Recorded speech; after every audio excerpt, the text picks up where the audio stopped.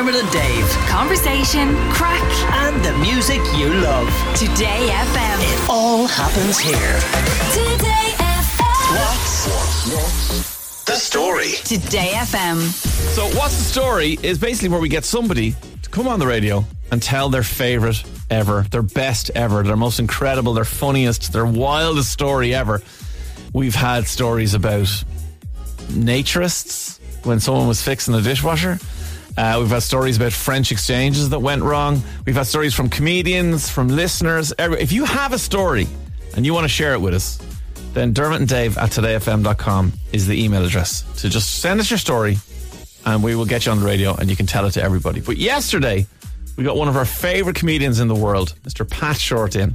And in fairness to Pat, he could talk about anything and we'd all be laughing. But the story he told yesterday was phenomenal. And it was basically about Pat getting involved in sleepwalking in a hotel when he was a little bit tired and emotional after a big show and he was, extra exhausted.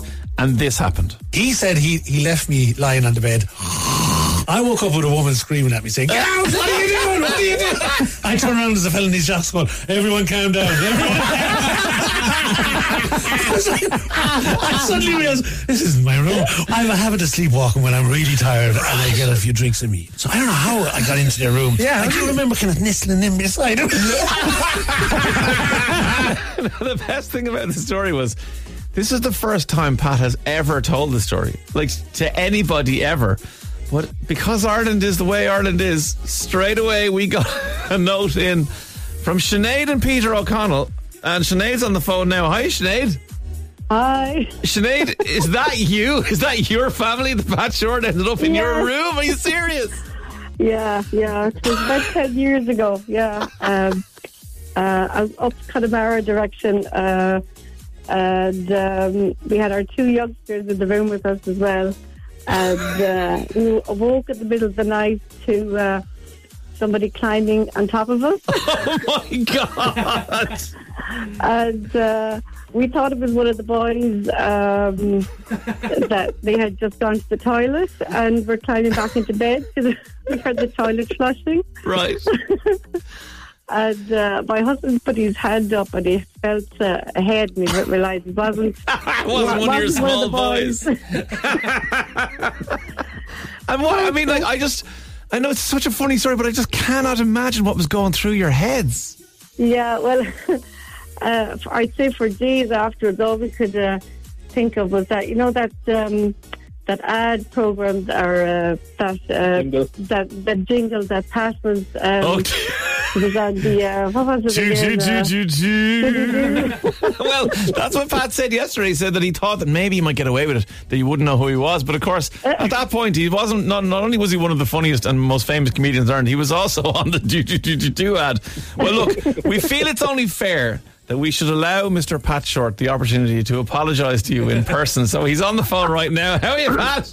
How are you doing, Sinead? I'm so sorry. Hi, I'm delighted. I'm delighted to hear I went to the toilet. Yeah, at least I wasn't in a wardrobe or something. I think that was my plan originally when I left my... And you picked up your shoes as well before you went out. Sinead, you'll have to tell him I was fully dressed. You were. Thank God, yeah. You were fully dressed except for the shoes, yeah. I have done it 200 times where I was. Oh God, you got off lightly, so Sinead and Peter. In fairness, oh Pat, come here. Listen, I feel terribly bad. I couldn't live with myself for about a year after that. I was absolutely mortified. I was just thinking, the poor family. Anyway. Oh, but listen, I'm delighted everyone was safe after that.